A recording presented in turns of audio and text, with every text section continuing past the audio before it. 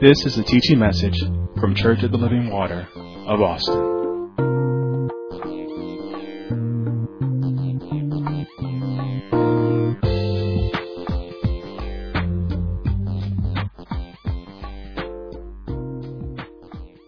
You know, as I was looking and reviewing the notes, and so my task is the same task that all of you had, is to review the teachings that we've been giving in this ministry on am I ready for the married state? And I, one thing that struck me as I was looking through those notes is so much of authority and submission was wrapped up in am I ready for the married state? So much of the snare of the fowler and avoiding distractions. I just saw echoes of all the teachings that we had been receiving over the past year. I saw you'll see as I bring it out today, an echo of the admonishment that our pastor gave us to get out of debt and to get your house in order and to establish your savings. I just saw echoes of all of the teachings that have been going on in this ministry, not just over the past few months, but over the past few years. And so if you'd have to be sleeping on it and sleeping real hard to miss what God is saying, because He knows you got distracted the last time, and so He repeats it again for you.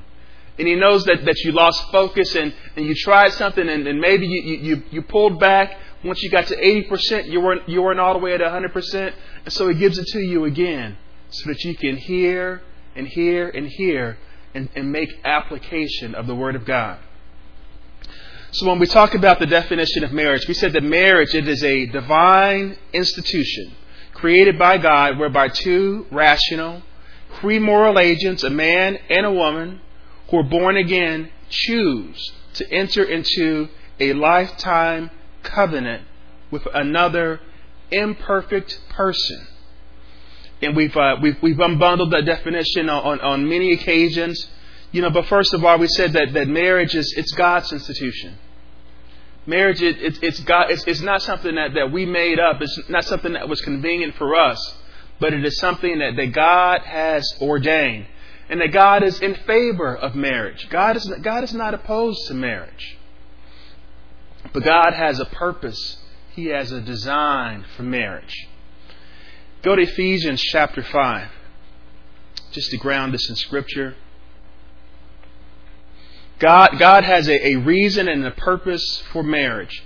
Ephesians chapter 5, we're just going to read verse 31 through the end of the chapter. And it says, "For this cause shall a man leave his father and mother, and shall be joined unto his wife, and they two shall be one flesh."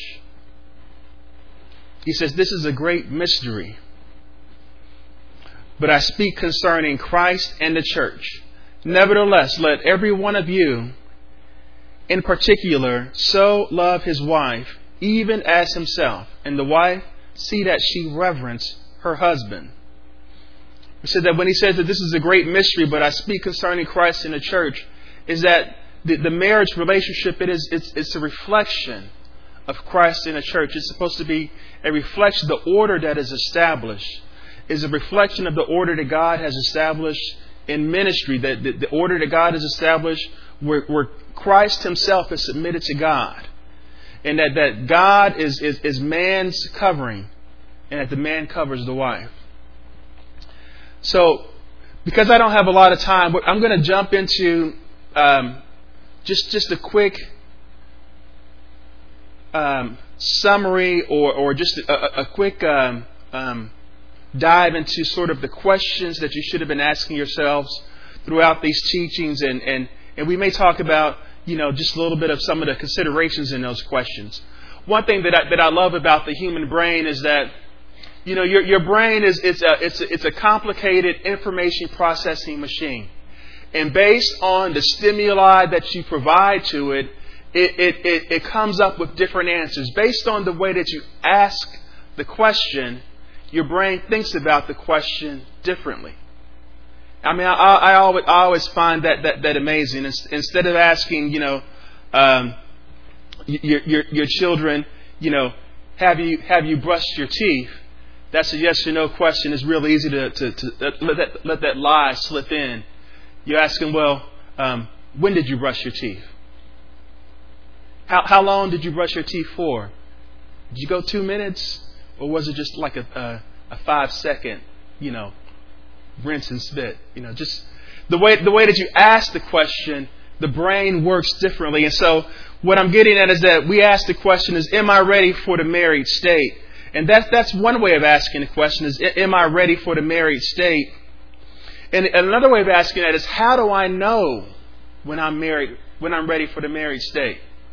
See, one way your brain says yes or no, just real quickly, and then it dismisses and goes on with the rest of the day. The other one that says, well, how do I know? Oh, now your brain is saying, I need to engage into a different level of thinking. I need to sort of understand, well, what are the factors that I should have considered? What are the things that I should have seen demonstrated in my life? What are the things that I should have seen demonstrated in my potential partner's life? And so your brain thinks of the question differently based on how it's asked. And so we talked first of all about, we covered in the last couple of weeks why and when premarital counseling. And primarily, in that teaching, we talked about that you need to know how to choose. And so one of the questions that we said that you should have written down is what is my understanding of God's standard for marriage? So what's my understanding of God's standard for marriage? And what has He spoken to me about my service to Him? What has He spoken to me about my service to Him? And then we talked about, what are my preferences? Something about the way that the mind works and the way that our learning centers work. When we ask these things and we ask ourselves these things internally, we get one answer. When we ask these questions of ourselves, even if we speak the question out loud and we answer the question out loud, we get a deeper answer. But you know what? If you really want to get to the heart of the matter, write it down. Write out the question, and then take the time to write out a thoughtful response to that question. What's my understanding of God's standard for marriage? What is my understanding of God? What have been my experiences? What have I learned? What have I learned that I know intellectually? What have I learned that I have experienced as I have applied the Word of God and seen the Word of God take application in my life? What have I seen of the Word of God as it's being played out in other people's lives? What is my understanding of God's standard for marriage? What has He spoken to me about my service to Him? What is God saying to me about my service to Him? And then, what are my preferences? What are the things that I'm hung up on? Am I hung up on skin color? Am I hung up on a certain body type? A certain income classification? What about a status? Do they need to have a certain degree? Come from a certain university? Come from a certain part of the country? From a certain part of the world? What am I doing? Am I hung up on hair?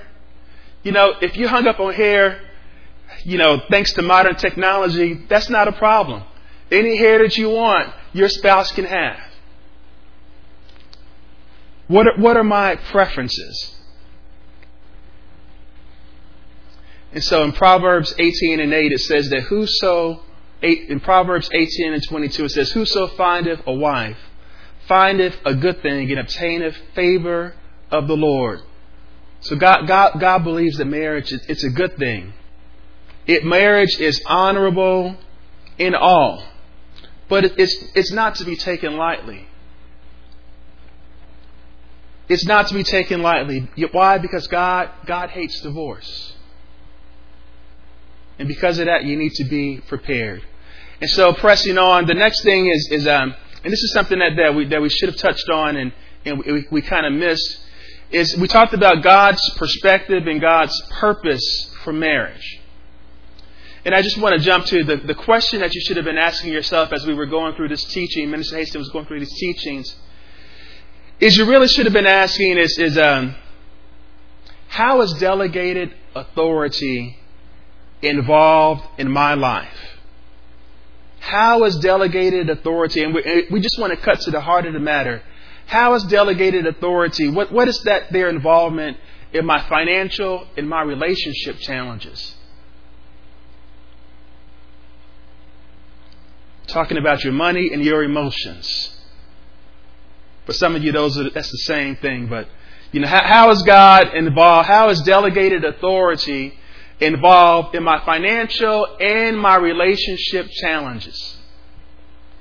Now, see, the way I said that, your brain thinks differently, right? When I say how is delegated authority involved in my financial and relationship challenges, right? Because I think the way that I gave it to the multimedia team to put it up there is, how are my parents involved in my financial and relationship challenges?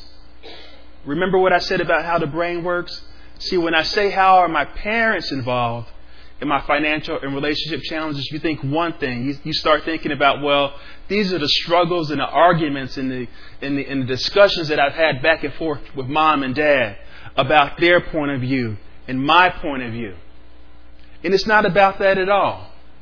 It's really not about that at all. I know you think it is.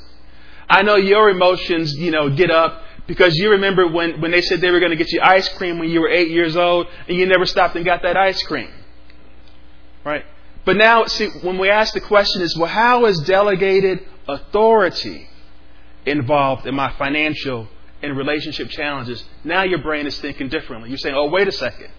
It's not about this familiar, right, this common relationship, but it is about the divine position that they have in my life to instruct me and to admonish me and to help me to grow in the things of God. Now when I'm coming to them with my financial challenges, with my relationship challenges, it's not about what their opinions are, but it's about how do I get into God's, how do I conform to God's standard for my life? See, that's how the brain begins to work. You start to hear differently when you forget about all that common, right? All that familiar baggage. And you start saying, well, listen, this is a resource that God has placed in my life to help me to press into righteousness, to press into the standard of God. And I need to hear what they have to say. And some of you are like, well, you don't know my parents. Well, what about the delegated authority that God has placed in your life? What about the delegated authority that God has placed in your life?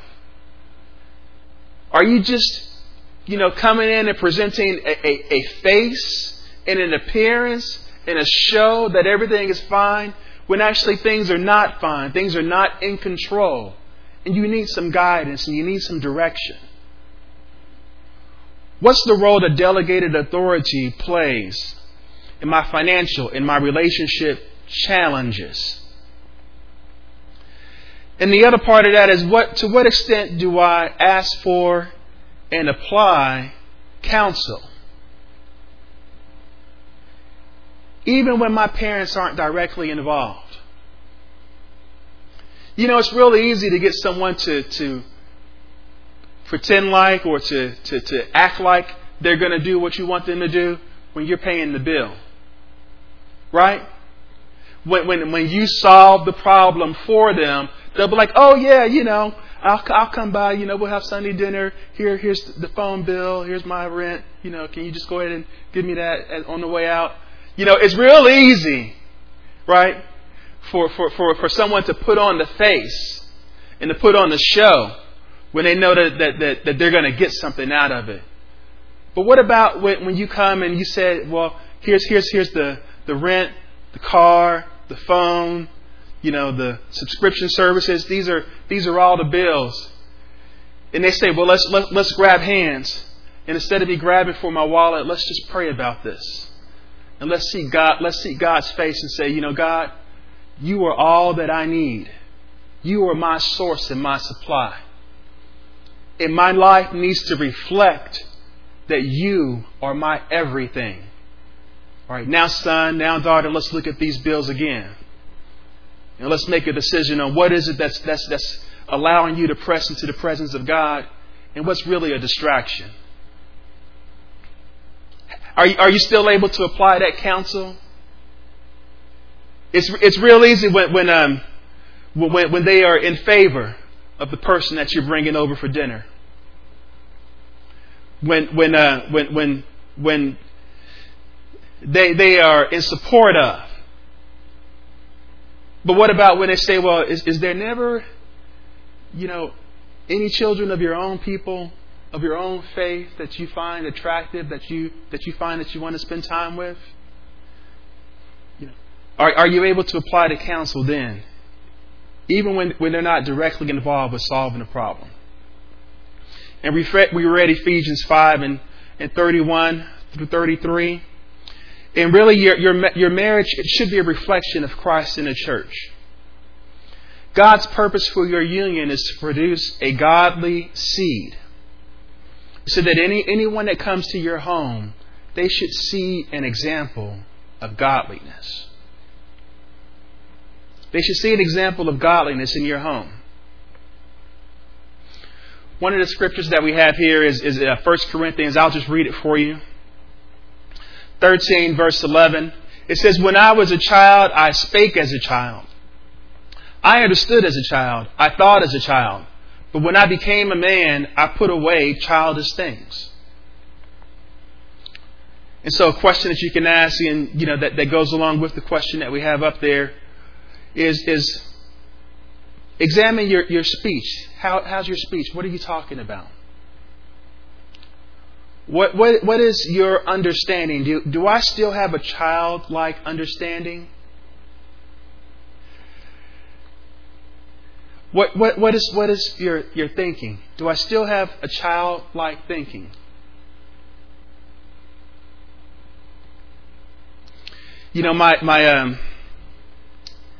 I'll just go here. Since we're in family life class, my son just went to a new student orientation, and he was kind of relating to us some of the conversations that he was having with the people the peers that he was encountering, some of the questions that they were asking him, and some of the things that he was doing when he was at that new student orientation. And I remember back when I first stepped on my foot on the campus at the university, and some of the things that I was thinking about back then, some of the concerns that I had. And, suffice it to say, it was all about women, and women. And then on top of that, we were just going to rule the world. I mean, somehow, we were going to get to know and be loved by all the women. And somehow, in the middle of all that, we were actually going to rule the world. We were not going to accept any grade less than an A.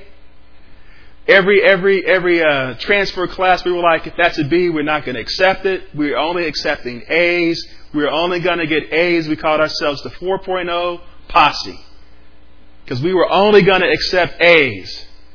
This is before classes started. This is before any tests had been given. Right. So you ask yourself, and then I remembered. A couple of years later, after I accepted Christ as my Lord and Savior, how my thinking had changed in just that short period of time. And it wasn't even about any of those things anymore. It wasn't about trying to rule the world. It wasn't about trying to find the scene where all the women were. It was, how can I learn more about my God? And how can I press into His presence? How can I demonstrate excellence? See, I wasn't thinking about getting an A because I wanted to demonstrate that I was superior to anybody else. I wanted to focus and apply myself to my studies because I wanted to demonstrate excellence in my life. just to be honest with you, I saw too many other Christians that were flunking out of school. And I didn't want that to be my testimony. I saw people that were going to school and leaving school because they got caught up with the world's cares. And I saw some other people that were going to school and they were leaving school and they were hiding behind their Christianity. They were too busy studying their Bible to go to classes. And the Lord spoke to me and says that this is not the way. That in what you've committed to, you should be committed to. In what you've placed yourself in, it should be placed in. And so I found myself surrounding myself not with those people that were chasing skirts or those people that were caught up in pride, but those people that had immersed themselves in the Word of God. Your company changes. So as you put away, have you put away those childish things? It's good to play video games, but is video games still a major component of your life? It's good to look good. It's good to dress good. It's good to take care of yourself and make yourself look presentable. But is the way that you dress and the way that you look, is that the major component of your life? You want people to always say that they love the way that your eyelashes look, or they like that dress or those shoes that you have, or that your haircut is fresh. Is that really what you want to be known for? Is that actually the major component of your life?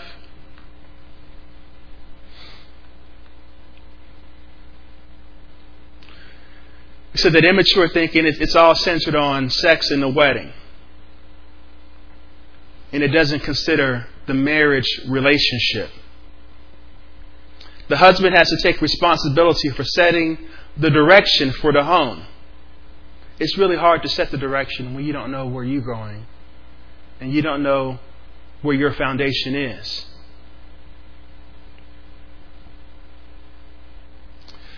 We said that in putting away childish things, there has to be physical, emotional, and financial separation from your parents. Now, does that mean that they're not a part of any of it? No. No, but it means that they have their place. They have their place. We said that authority, it brings order. When you look in those areas of your life, in your relationships, and your finances, that authority brings order. And that where there's lack of order, that there's lack of authority. Where there is lack of order, that means there is lack of authority. And there's a lack of authority because there's a lack of submission on your part. I know you want to put the blame on, well, there's no role models around me. There are no guides around me. But if there's no order, it's because there's a lack of submission on your part.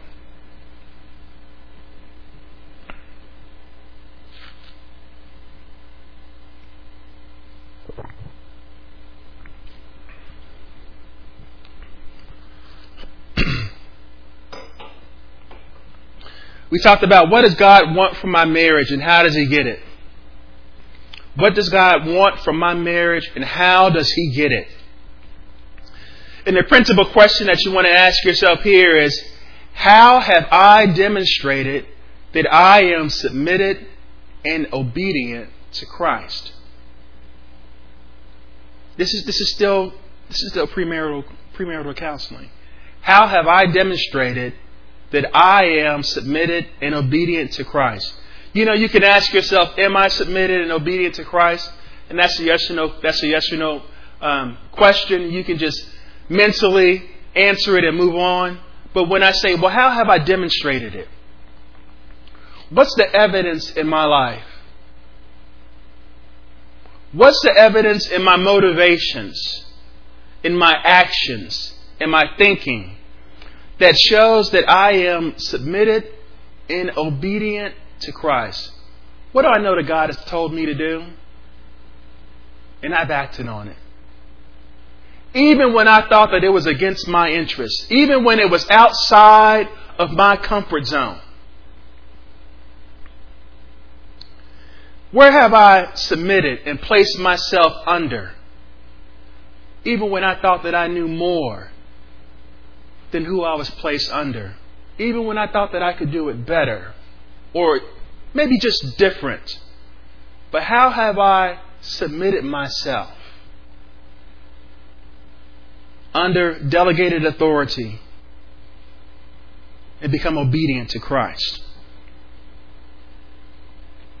We said that a godly marriage, submission and obedience is necessary because a godly marriage is preferred above a good marriage.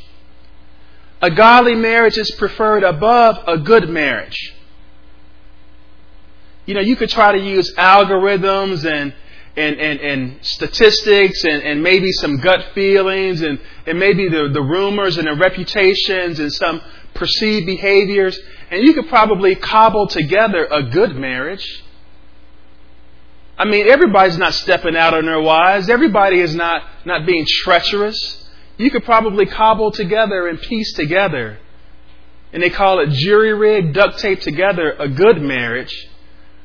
But a godly marriage is preferred above a good marriage. You know, you can't put your expectations on God's institution. God expects your marriage not to reflect the world's norms or societal norms or your culture or your ethnicity. God expects your marriage to reflect Christ and the church.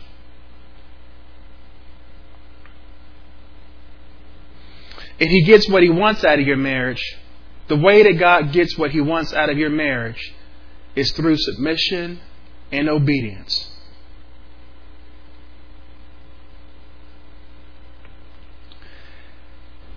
So we talked about next the seriousness of the marriage covenant.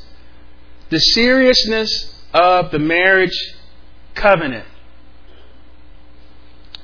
And Minister Stinson went at great length to talk about the ceremonies, about the oaths and the agreements that are involved in a marriage ceremony, and the significance of those words and the ordering of them, and what it is that you say and what it is that you repeat, and who it is that you're actually making your commitments to. And so the questions that you have to ask yourself with respect to the seriousness of the marriage covenant is, how have I committed myself to God? You see how these questions are worded? I'm not asking you, are you committed to God? How have I committed myself to God? How have I tied myself to the altar? When I would try to escape because of the flames, when I would try to escape because of the discomfort, how have I bound myself? When it's going opposite to the way that I thought that it should go. When I'm not getting the favor that I thought that I should get or the recognition that I thought that I should get. When people are not acknowledging me that I thought the way that they should acknowledge me. When I feel like I'm being attacked because of what other people in ministry are saying about me. How have I committed myself to God? How have I tied myself down and lashed myself to the altar?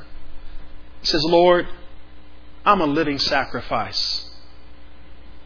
I'm a living sacrifice.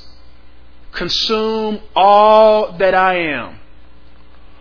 All of my stubbornness, all of my pride, all of my selfishness, burn it all up. So that only your glory can remain. That when they see me, all that they see is you.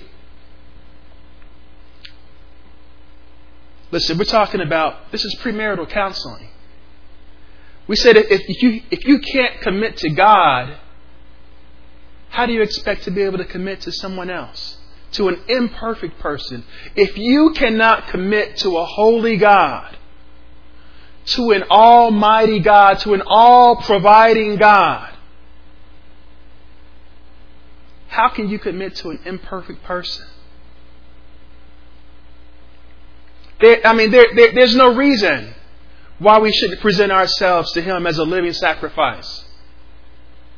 It wouldn't make any sense.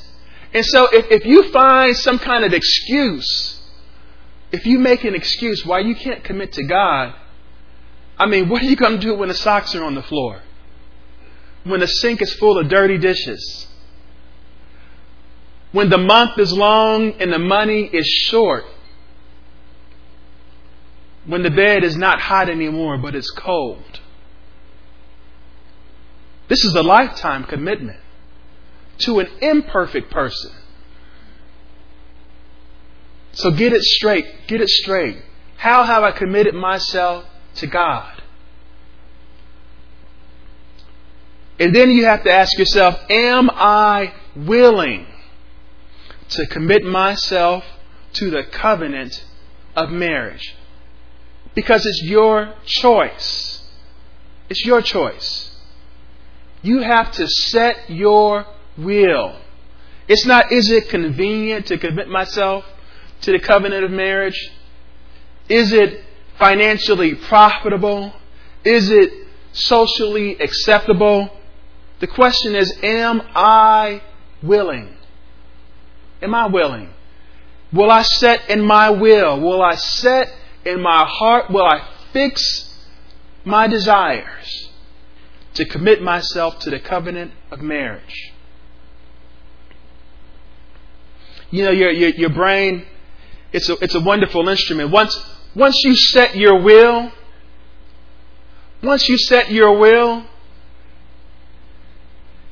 then you find a way. The mind finds a way. All of a sudden, you hear things that you didn't hear before. Counsel that's being given forth. Now, oh, wait a second. I see how that connects in this situation. I see how these things tie together. No, I know that you weren't talking about that, but that's what God was saying to me through the words that you were speaking.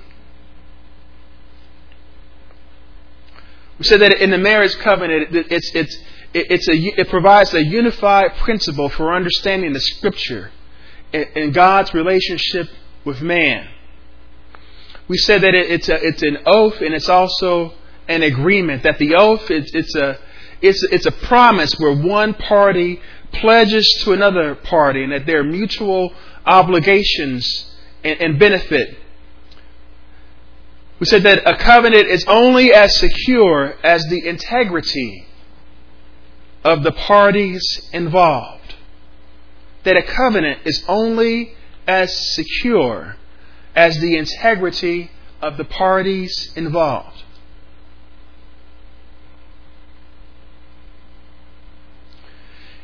That the formal ceremony, it includes a declaration of consent.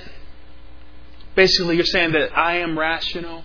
I'm a free moral agent. Nobody's making me do this. I'm doing this of my own free will.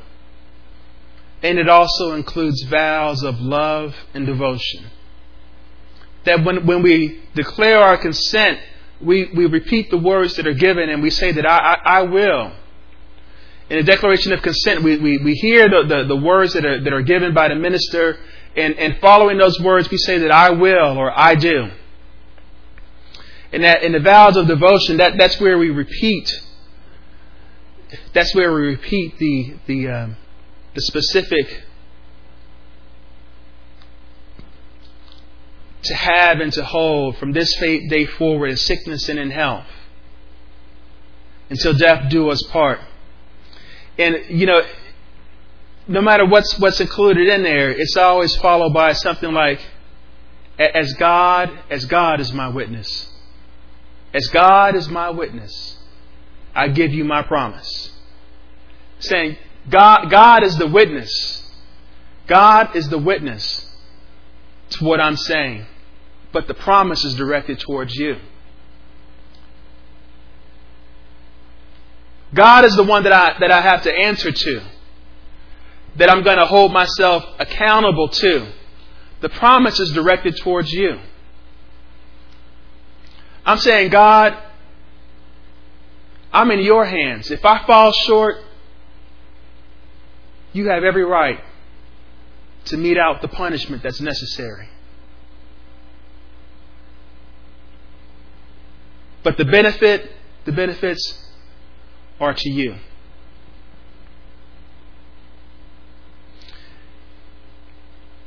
And the last thing that we talked about submission in marriage. Submission in marriage.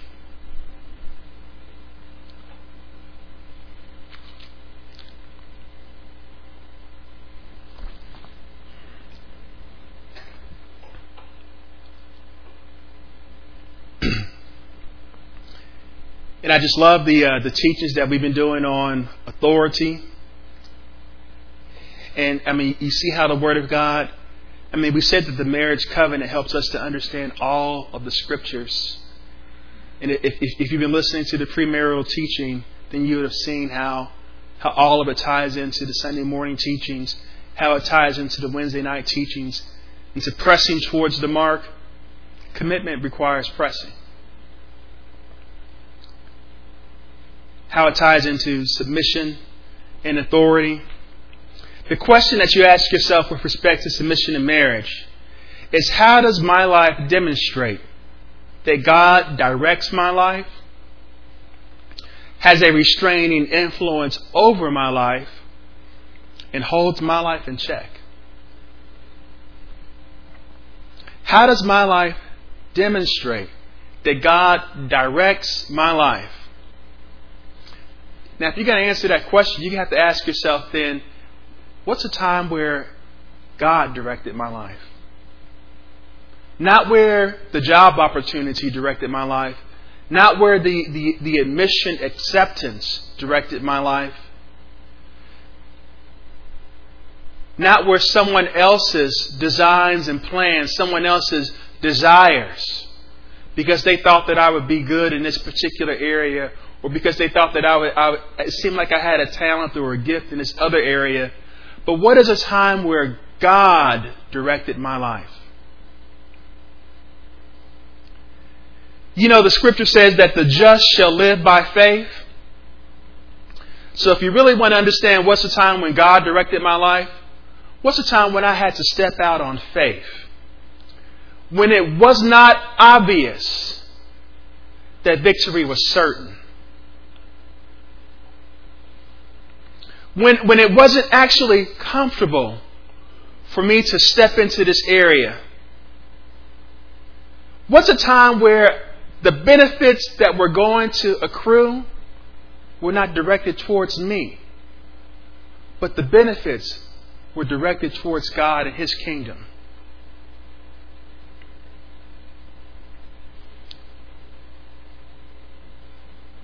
When has God directed my life? It says, how does my life demonstrate that God has a restraining influence over my life? When did it look really good for me to take an opportunity, but I knew that it could present, because I wouldn't admit to myself that it definitely would, but it could present a conflict with the commitments that I had already given to the Lord? When did it look like something, a financial decision, a relationship decision would have been very attractive, very, very profitable for me? It seemed like it was the right thing to do and the right time to do it. But there was no peace in me about it. And I knew that if I did it, I would be forcing it. I would be going against the counsel of the Lord. And I said, you know what? I'm going to have to let that pass me by. I'm going to have to let that pass me by. You know what? If you live in the Austin area, in much of the country, but if you live in the Austin area, and this is in 2022. I know these messages will be out there for forever, but this is in 2022. If you live in the Austin area and in 2018, if you had purchased a home, you'd be a millionaire right now. Why is that? Because of the appreciation of property in the area. But if you had purchased that home in 2018 and it caused you to move away from the influence and the direction of God, then you made the wrong decision. You made the wrong decision. If you started a business 10 years ago, some people would say that, and it's still in operation, that you should be set by now. But if that business caused you to move away from ministry and from hearing the Word of God, you made the wrong choice.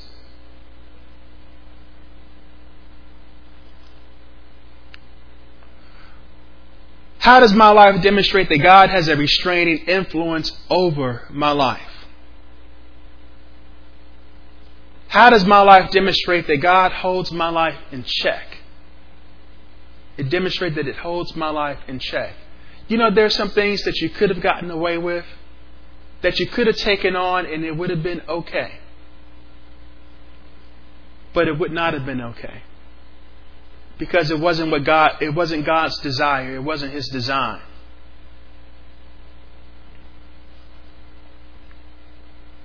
There's some relationships that you could have held on to, but those relationships were actually holding you back. You had to let them go. God holds my life in check. When I could have extended my hands, I didn't. Because God said, that's not for you. Listen, it's desirable. It's pleasing to the eyes.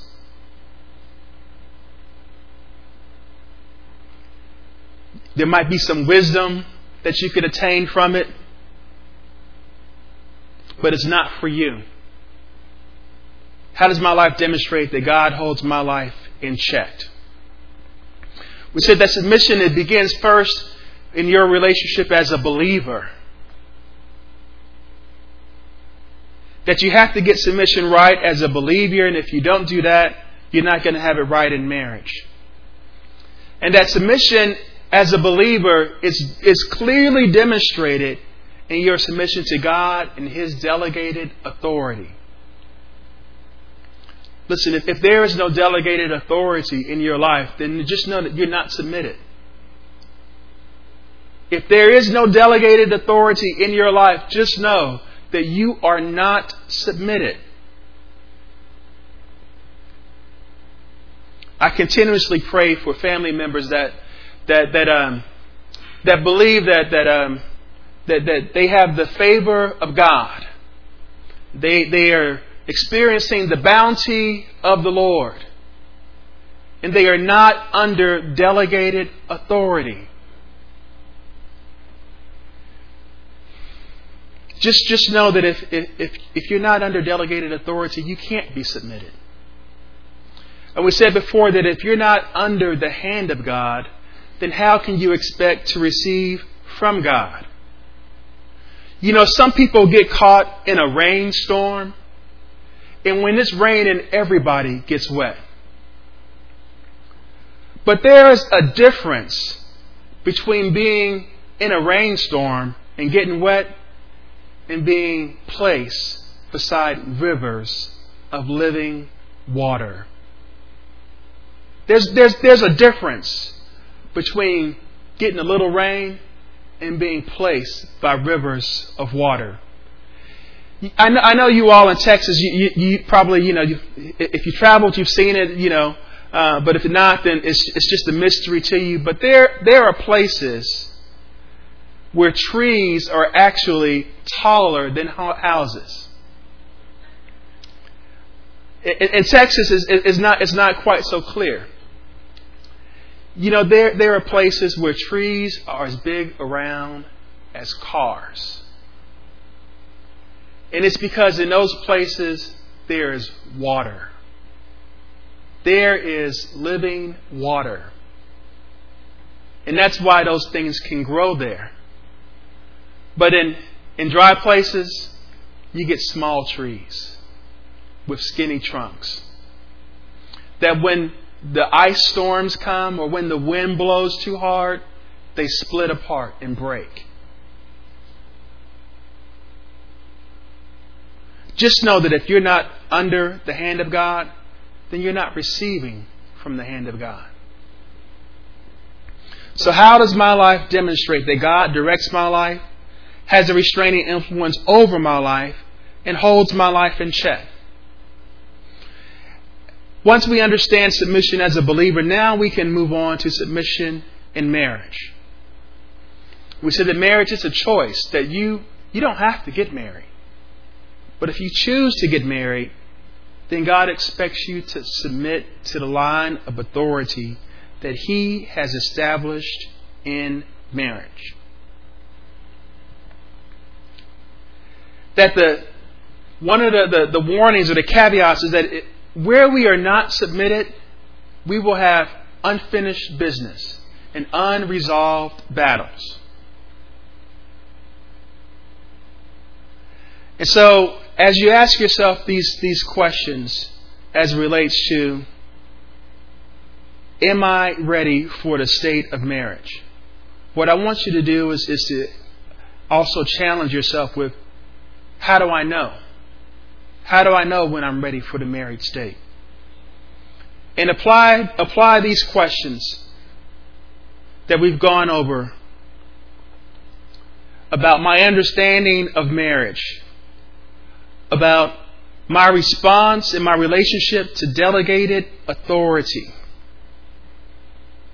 about my submission and obedience to Christ, about my commitment.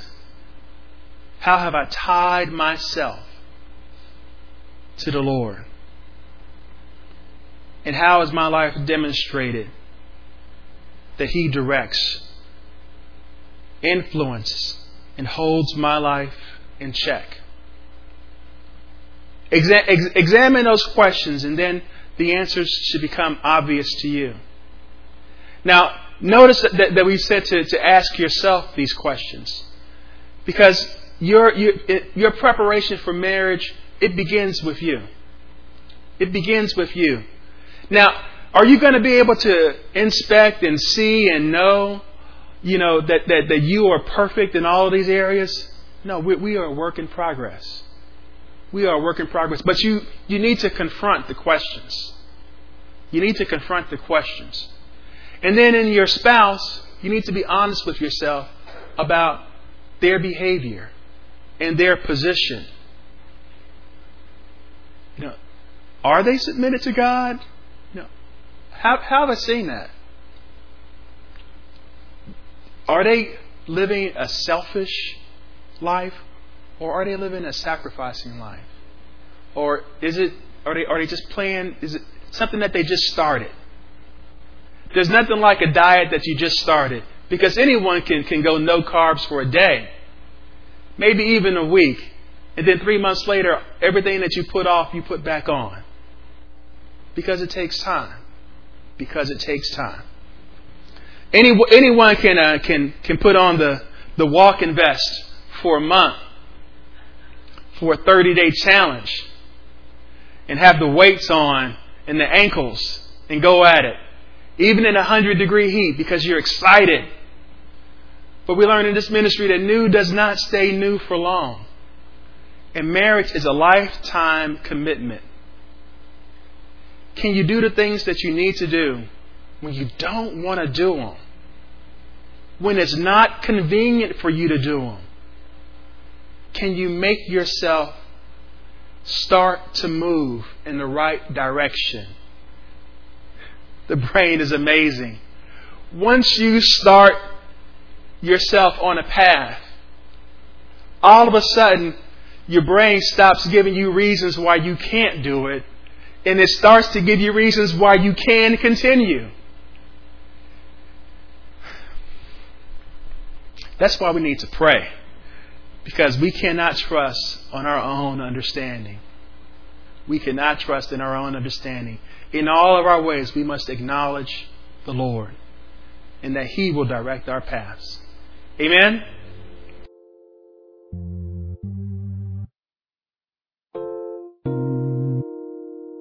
This has been a teaching message from Church of the Living Water at Austin. For more information about our ministry, please go to our website at livingwateraustin.net.